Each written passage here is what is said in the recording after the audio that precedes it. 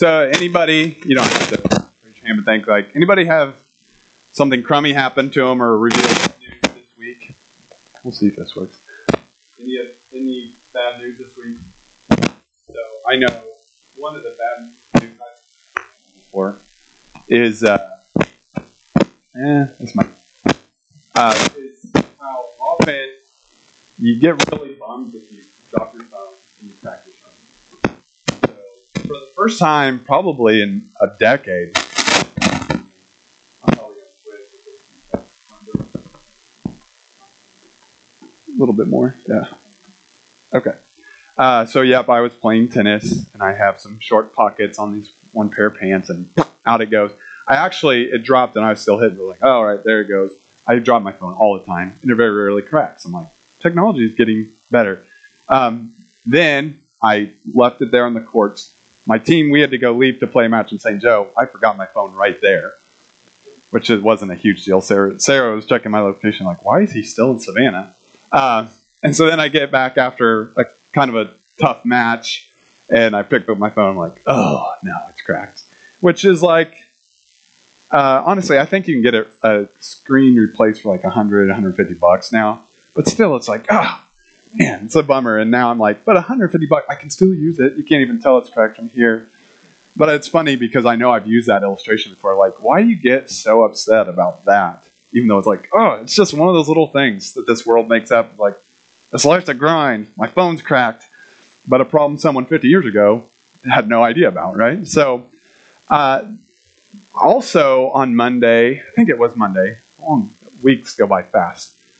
I think it was the same day where I got a call from a close friend, a young friend. He's in his 40s, close to 50, who he thinks it's likely he only has 3 to 5 years left to live. And he's got kids my age. And then I got a text message from a client who she had taken time off of work to care for her aging father who'd passed. But now she's taking more time off of work because her son has ALS. Who most of you know, I have a close friend, and his wife has ALS, and she's progressing steadily. And like, hey, man, I couldn't have told you what ALS was this time last year. I'd had to look it up. But now it's like, man, I hear that word, like, you are going through a lot, because of the slow progressing disease that there's not. I'm not aware that there's any hope for reversing that once you get diagnosed with ALS. So I honestly was like, man, what a bunch of really, really bad news to hit those people and people I care about. I'll be honest, like, I don't walk away from those conversations that downtrodden. And that's probably, at least because I lack a fully loving heart.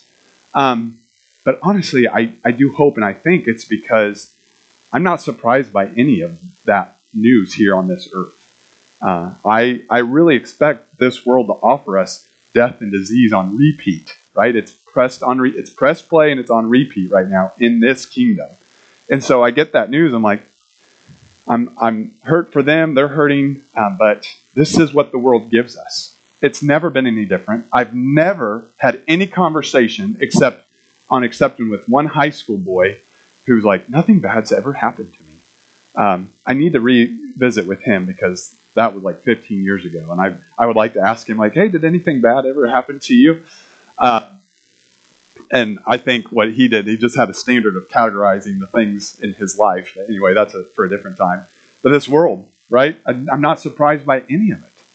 And I think a lot of us are trying to keep the balls in the air and like, just don't drop. Like, just don't drop. Oh, no, this one's got sick. Or like, I'll hold this one over here while I'll juggle the rest over here until I can reinsert into like the regular juggling. And it's like that, like they will fall. Even the people who say, I can keep it organized, I can keep life in perspective. It's like, well, then death waits, whether it's at age 1, 30, 50, or 120. Death waits.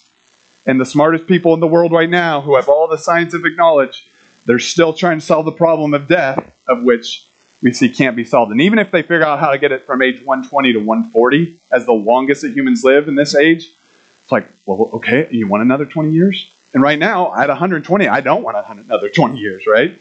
I'd much rather have a really full, whatever it is, than barely get around, but I'm still alive. So that's what I expect. And that's what I tell you to expect. If you all have a different perspective, like by all means, let me know. But that's what I expect. And that's why I'm so happy to have the hope and promises of Christ. Because he looks into that abyss of darkness, into that kingdom, and he's like, I've got a fire hose of light and truth and just fires right into the heart of it. Whatever Satan has conjured up to depress us and distress us, here he comes. Like, it's almost like you don't stand a chance, darkness, against the full force of light, truth, life, and love. And that is what Jesus is. Even though we've often epitomized Jesus as these four walls, right? And me being obedient to his laws and his ways. It's like, wrong picture. Jesus is coming directly for the attacks on your heart, any distress, anxiety you felt. That's where he's coming from.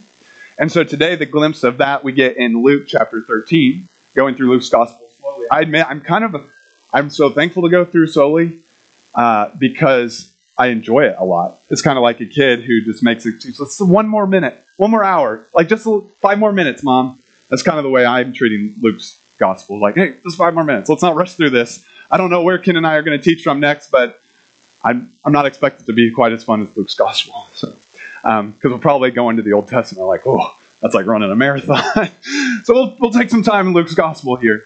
I wanted to show you a clip from a fantastic movie. It's been years since I've watched it, but now my kids are old enough. I'm like, oh, let's get back into this and let's listen to the books before we watch the movies. So this is The Hobbit.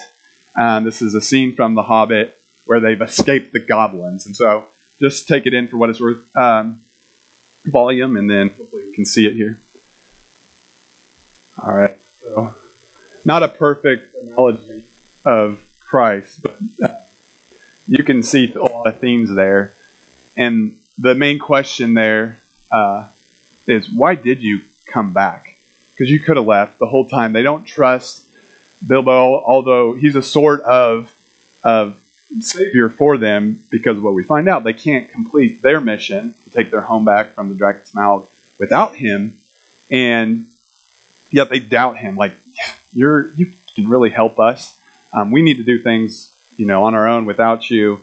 And there's just all sorts of themes in the whole Hobbit and Lord of the Rings story. But there, you can see, like, Bilbo signed on to their group, their mission, to help them, like to accomplish it. But they just didn't trust him. And ultimately, I thought of that clip after thinking of this scripture. And so you'll see how well I do of connecting the two. But it's always fun to watch The Hobbit, regardless. So this is Luke chapter 13. This is the last little bit here in verses 31 through 35. And we come off of just talking about the narrow doors on last week. And it says this: At that very hour, some Pharisees came and said to Jesus, "Get away from here, for Herod wants to kill you." And he said to them, Jesus said, "Go and tell that fox, behold, I cast out demons and perform cures today and tomorrow, and the third day I finish my course. Nevertheless, I must go on my way today and tomorrow and the day following, for it cannot be that a prophet should perish away from Jerusalem." Oh, Jerusalem, Jerusalem, the city that kills the prophets and stones those who are sent to it. How often I would have gathered your children together as a hen gathers her brood under her wings, and you were not willing. Behold, the house is forsaken. I tell you, you will not see me until you say, "Blessed is he who comes in the name of the Lord." So, in that little bit, there's two things going on. Number one, it says, hey, Jesus, the Pharisees, main antagonists in this gospel so far, saying, get out of here or you'll die. And it's Herod that's going to kill you.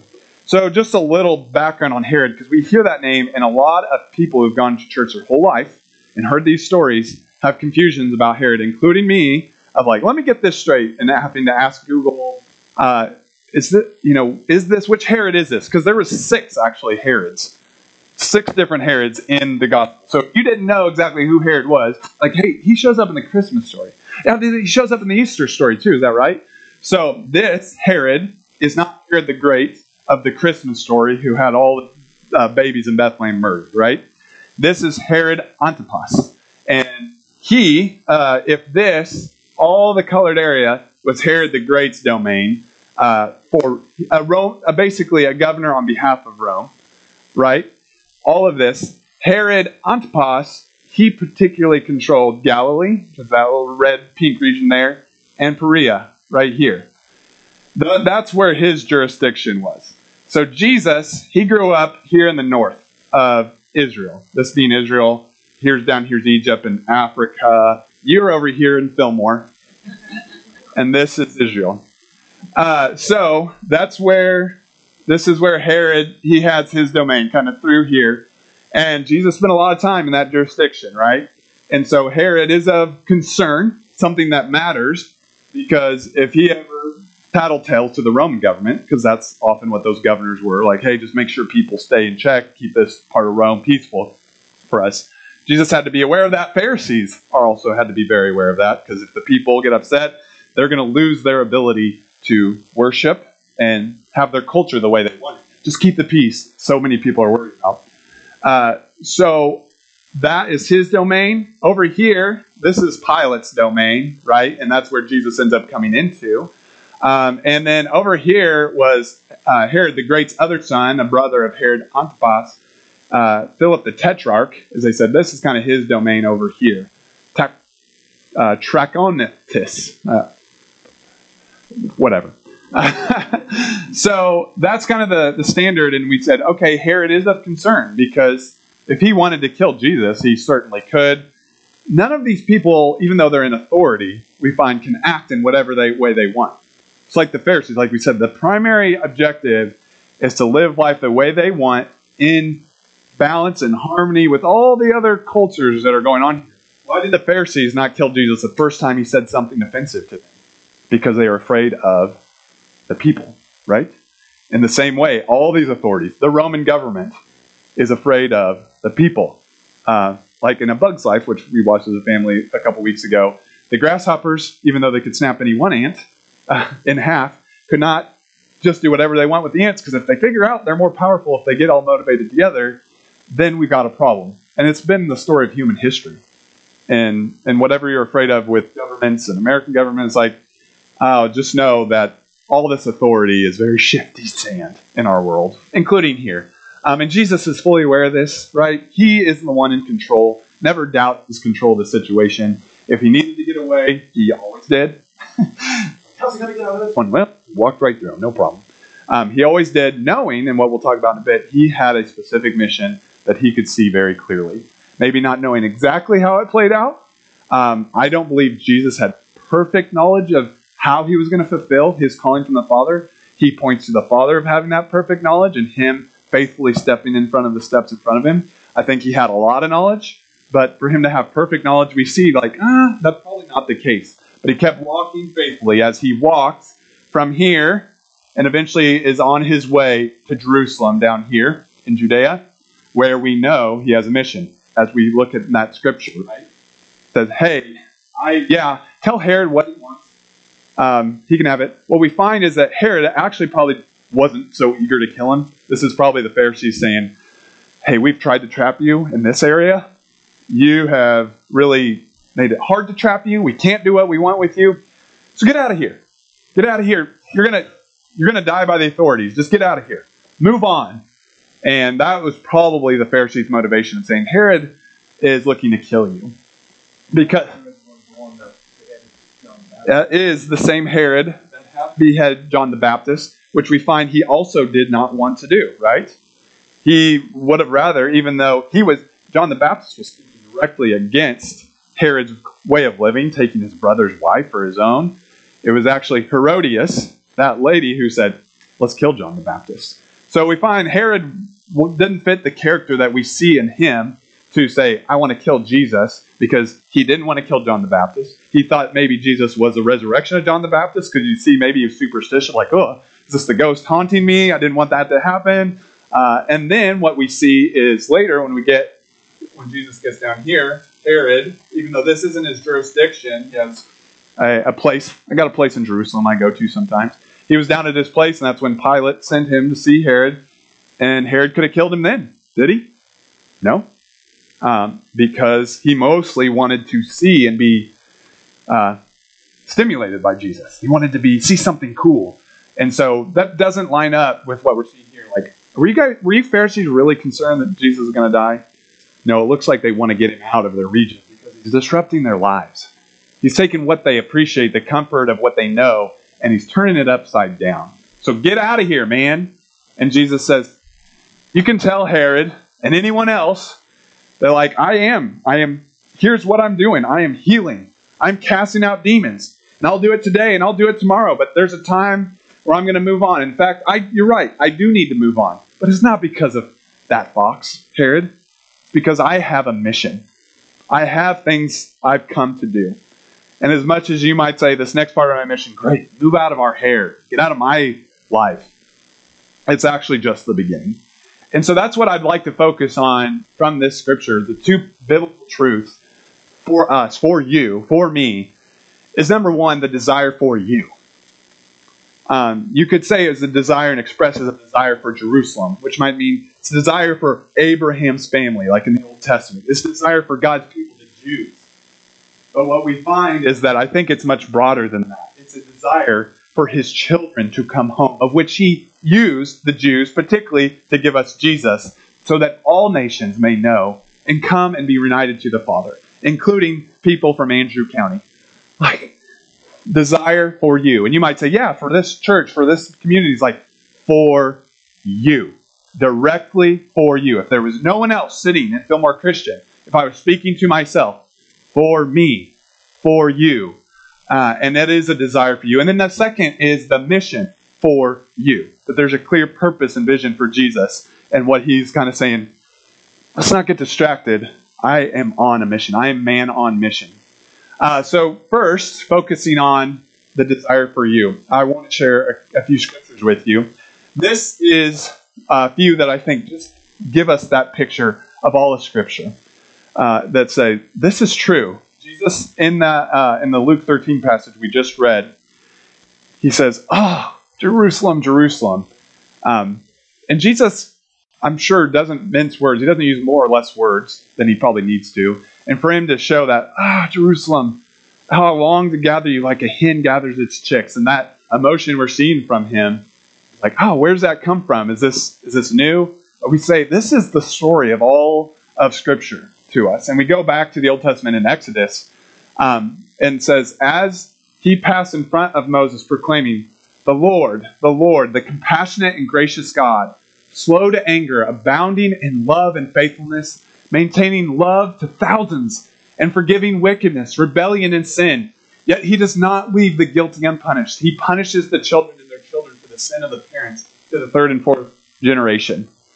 So just the great judgment of God precursored with the great loving compassion for his children, his people.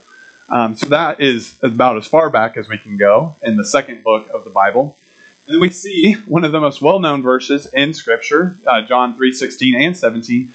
For God so loved the world, I so love you, that he gave his one and only Son, that whoever believes in him shall not perish, but have eternal life. For God did not send his Son into the world to condemn the world, but to save the world through him. And in any of these Scriptures, a little exercise that hopefully would help you realize that you are the object of God's love, is to replace those pronouns with like his whoever with your name. For God so loved the world that he gave his one and only Son, that if Wakefield believes in him, shall not perish, but have eternal life. For God did not send his Son into the world to condemn Wakefield, but to save Wakefield through him. And you can do that with almost any of these verses I'm sharing. And 1 Timothy, Paul's letter to Timothy, this is good and pleases God our Savior, who wants all people to be saved and to come to a knowledge of the truth, who wants Wakefield to be saved and come to a knowledge of the truth. And then Peter, the Lord is not slow in keeping his promise, as some understand slowness. Instead, he is patient with you, with Wake, not wanting you, not wanting anyone to perish, but everyone to come to repentance. I want you is basically what we have on reading in Scripture. If you go into other Scriptures, then you're like, well, this isn't so much showing us God's compassion, like, say, pushing out the people of the promised land in Canaan. It's like, okay, taking in that single context, it might be more difficult to see this theme come through. But if you read all of Scripture, and I highly encourage you, If you haven't read the whole of Scripture, maybe not sitting down for the first time with your Bible, like let me go page by page, but even in some resources we've used, like The Story and the Sally Lloyd Jones book, what's it? The Story of God's Love for You, which can be read in a weekend and gone through. Like everything, I think, is pointing to His mission to get you back into His name. But the problem we see is it's not a simple solution because we are dire sinners. So it's interesting. But for these verses are some of the best examples of the desires for you. He never had to create us. I don't know why God wasn't satisfied with just Himself and the Trinity, the Father, Son, and Holy Spirit. Like, this is all I need, and I don't need any of us. But obviously, by our existence, it wasn't enough for Him. He wanted us as a part of the story. You as a part of the story. It wasn't perfect without you, obviously. And as much as you might be beaten down, like, oh, I am such a mess. What is my value? I've screwed up. I did this. I made this mistake. You, by your existence, are an important piece of this story. And His kingdom, I don't believe, is meant to be without His children, His creation. And so why that is, again, beyond my ability to explain, I don't have His mind or His ways, but I don't think there's any doubt that you have value to Him. So that leads us to Jesus saying, oh, Jerusalem, Jerusalem, and I am on my way to do what? Well, let's look at a few examples from Scripture for this. In the Gospel of Mark, for even the Son of Man, Jesus, did not come to be served, but to serve, and specifically to give His life as a ransom for many. I'm on my way to Jerusalem to give my life as a ransom. For the Son of Man came to seek and save the lost. I'm wandering the Israeli countryside to seek and save the lost. Romans, for God demonstrates His own love for us. While we were still sinners, Christ died for us. I'm going to Jerusalem. Everybody's telling me they're going to kill me. I know. And that's kind of the point. Jesus is basically crying. And finally, later, what we'll see in Luke chapter 19, for the Son of Man came and seek to save the lost. And so we get the picture of His mission. I want you so bad. And what am I willing to do? What's the Father willing to do? The Father says, I will have my only Son begotten into the world. Merry Christmas. And then we celebrate Christmas. We're like, oh, how exciting. And the angels and the shepherds and the wise men and the gifts. And it's exciting, but then it leaves you like, post-Christmas, still a baby. It still needs to be changed. And oh yeah, there's that murderous rampage in Bethlehem. Let's go to Egypt.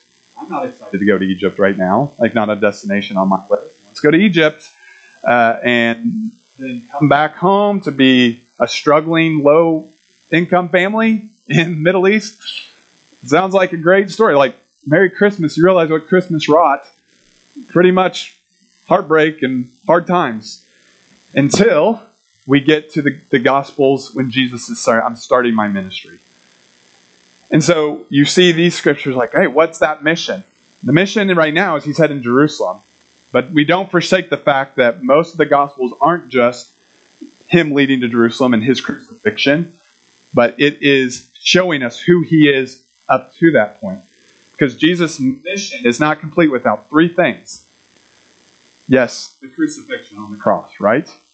But what happens? Why do we get so much recorded before that crucifixion? Because how are we to believe that this sacrifice is actually a worthy sacrifice to reunite the children of God with the perfect Father?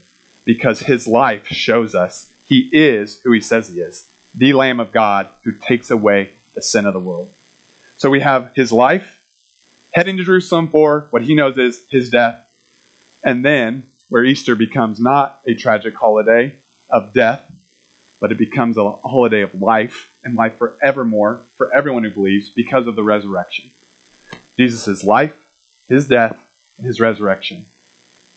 And where that gets so amazing is because it intersects with the desire for us, the desire for me that Jesus had, that the Father has, and we see with the mission of Jesus to say, Oh yeah, you say you love me so much. Well, then what have you done for me? Remember what I was talking about in this world? Like I've seen nothing in this world. Like, but it's only heartbreak. It's only pain. What have you done for me, God? Like, I am struggling down here. Like, I am on the edge of depression, or I'm headlong into the valley of the shadow of death. Like, why would you allow my wife to die in front of me, for my friend's case? Why would you give me a lung disease when I have 3 small children and only have 3 to 5 years to live? Why would you allow my spouse to do the things they've done to me and mistreat me? I'm supposed to be close to them. Why would you let my children be hurt like this? Why? Because this is not your home. This has never been your home. And Jesus inserted into the world to say, remember, this isn't your home. The garden was good, it was perfect, but sin crept in. And once that did, we have to be separated, because perfect, if it has any darkness in it at all, ceases to be perfect. Do you want perfection? Do you want paradise restored? Absolutely. So we do not want to water down the kingdom of God. We do not want anything less than the original garden back, or the garden made full and known forever. Because if it's anything less than perfection, it's this world. It is what we already have of what we say, these days are tough. They are hard. They are a grind. And so how do we get perfection? We become perfect. No problem. We can become perfect. Great. Except you can't be perfect. You try to think of one thing and let me just focus on doing this one thing. And can I do it perfectly? This one thing perfectly. And inevitably we can't. We fail over and over again. And it's actually worse than that. Because knowing that there's a perfect standard, like we just have to be perfect, like our Heavenly Father is perfect, knowing that, then it adds a tremendous pressure to us, where we know one misstep and all of a sudden we are disqualified. We've already made the missteps. We already know, but maybe we can somehow get it back together. And so, in Moses' day, we're presented with the ability and the path to be perfect. Just follow all of God's perfect laws. No problem, right? Except we don't even come close. Pharisees, the reason they had the power they had is they were the closest out of anybody to following those perfect laws. And Jesus pointed them like, hey, if you want any chance to be back with your Father in heaven, for paradise, for the garden to be restored, just be better than them. And everybody knew, like, oh, those guys, their lives stink. Like, they do nothing but try to follow the law. And then Jesus comes and says, yep, and look, they are vipers. They're worse than trying to follow the law. They are the reason most people can't know the law, because they're pointing to the law as the Savior. I actually, through a close friend's recent suicide, not a close friend, but a friend's suicide, I got to talk with another acquaintance of mine, call them acquaintances, and it was really insightful. This person had his own story of depression and attempted suicide.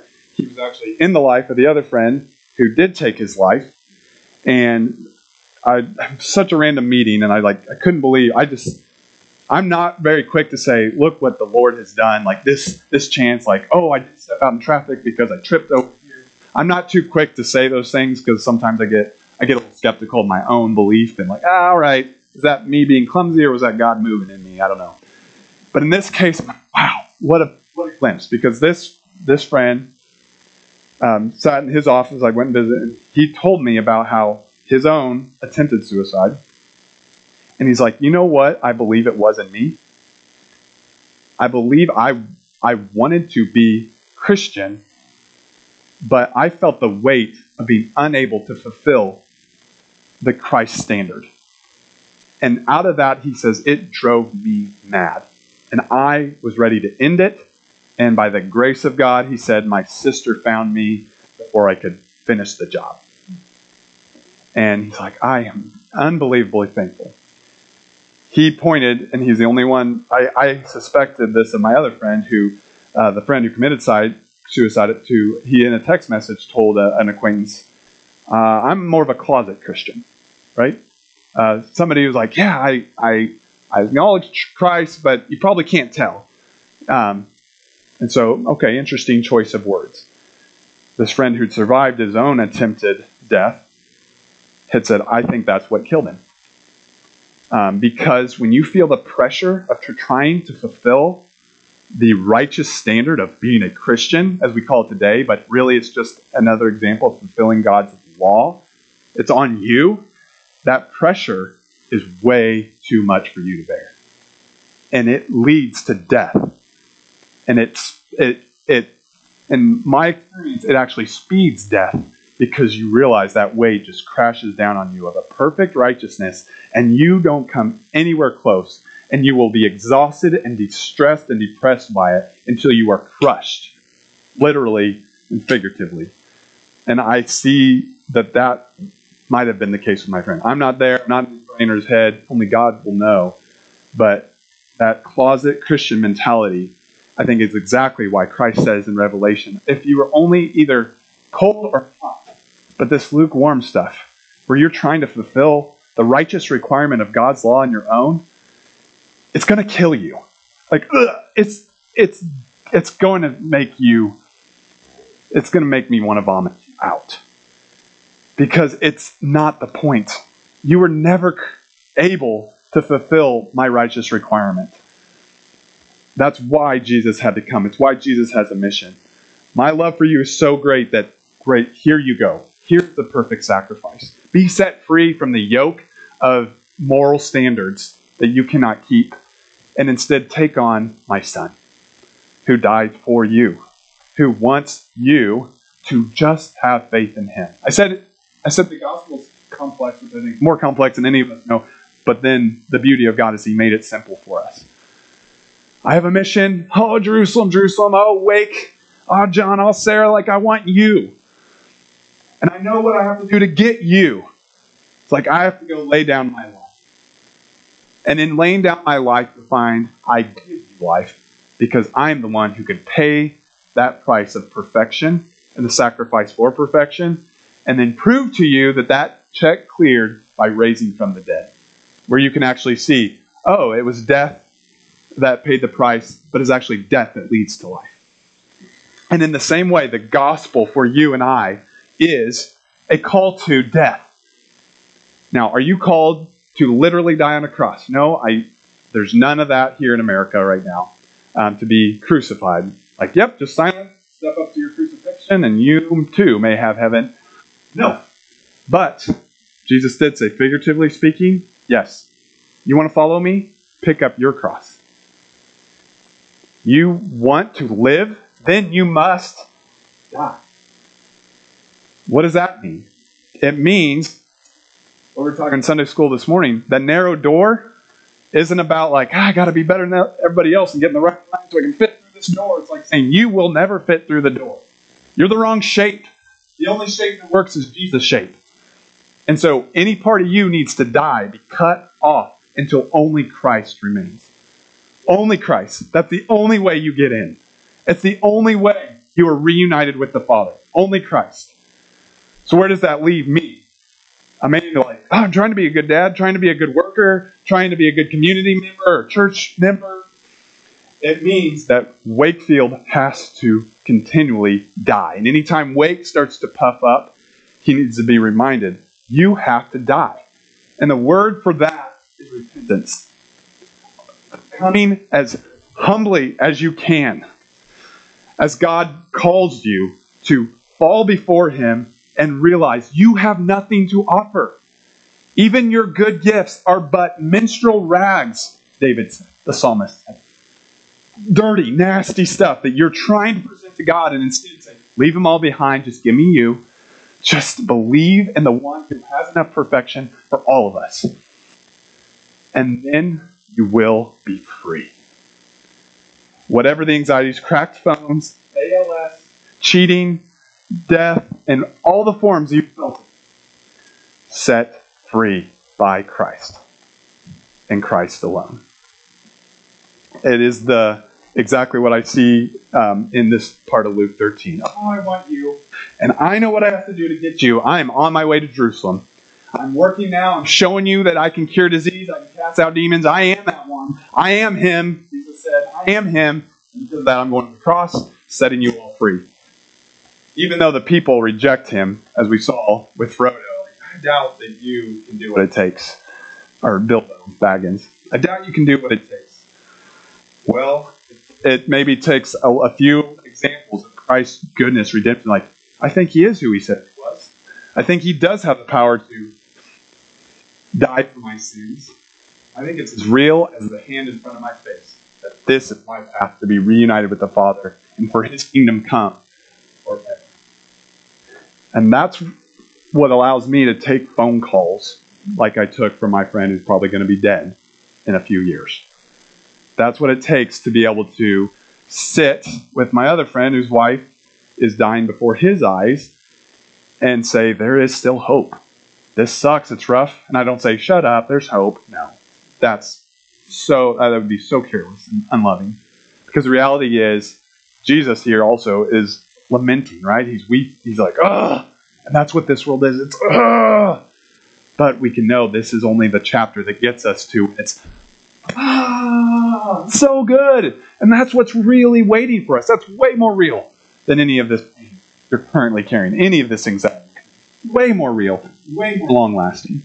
And it comes through Christ and Christ alone. That's what I see in the Scripture. You may see something differently of why we talk about it every Sunday at 9 before worship. Next Sunday, please let me know what you see, what you think. You're welcome to reach out to me beforehand. And like, hey, I see it this way. Great. I would love to know it because I think God uses the church. You may not see yourself as a Bible teacher, but if you're one who wants to know Christ, you are paying attention to his word. And we can use each other to know him better. And that's the design of our church family, right? Good. So, if you have never repented of your sins, this may be God knocking on your heart like, yeah, whatever you're trying to bring for salvation, church attendance, or treating your neighbor well, it's going to leave you distressed and depressed. It's lukewarm stuff. The only way to get hot is to die. Repent and die to yourself. You don't have it on your own. You need Christ. If you've never really figured out what that means, this might be God's knocking, like, hey, it's time to stop trying on your own. And you can talk to me, you can talk to Andy, and we'd be happy to, all right, what's God telling you when you hear this? When you see Jesus saying, I'm the one for you. I love you, and I'm the one for you to get you home to the Father. Let's pray. Thank you, Father, for your words. Thank you for Jesus, our Savior, being able to see in human form the full weight of glory and of the righteousness of our God in human form through Christ. Illuminate Christ in our lives. Let the Spirit that he's now given us by being back home with you, let that Spirit just get us to see things that we can't on our own. Do your work within us, Father. Let us not be afraid.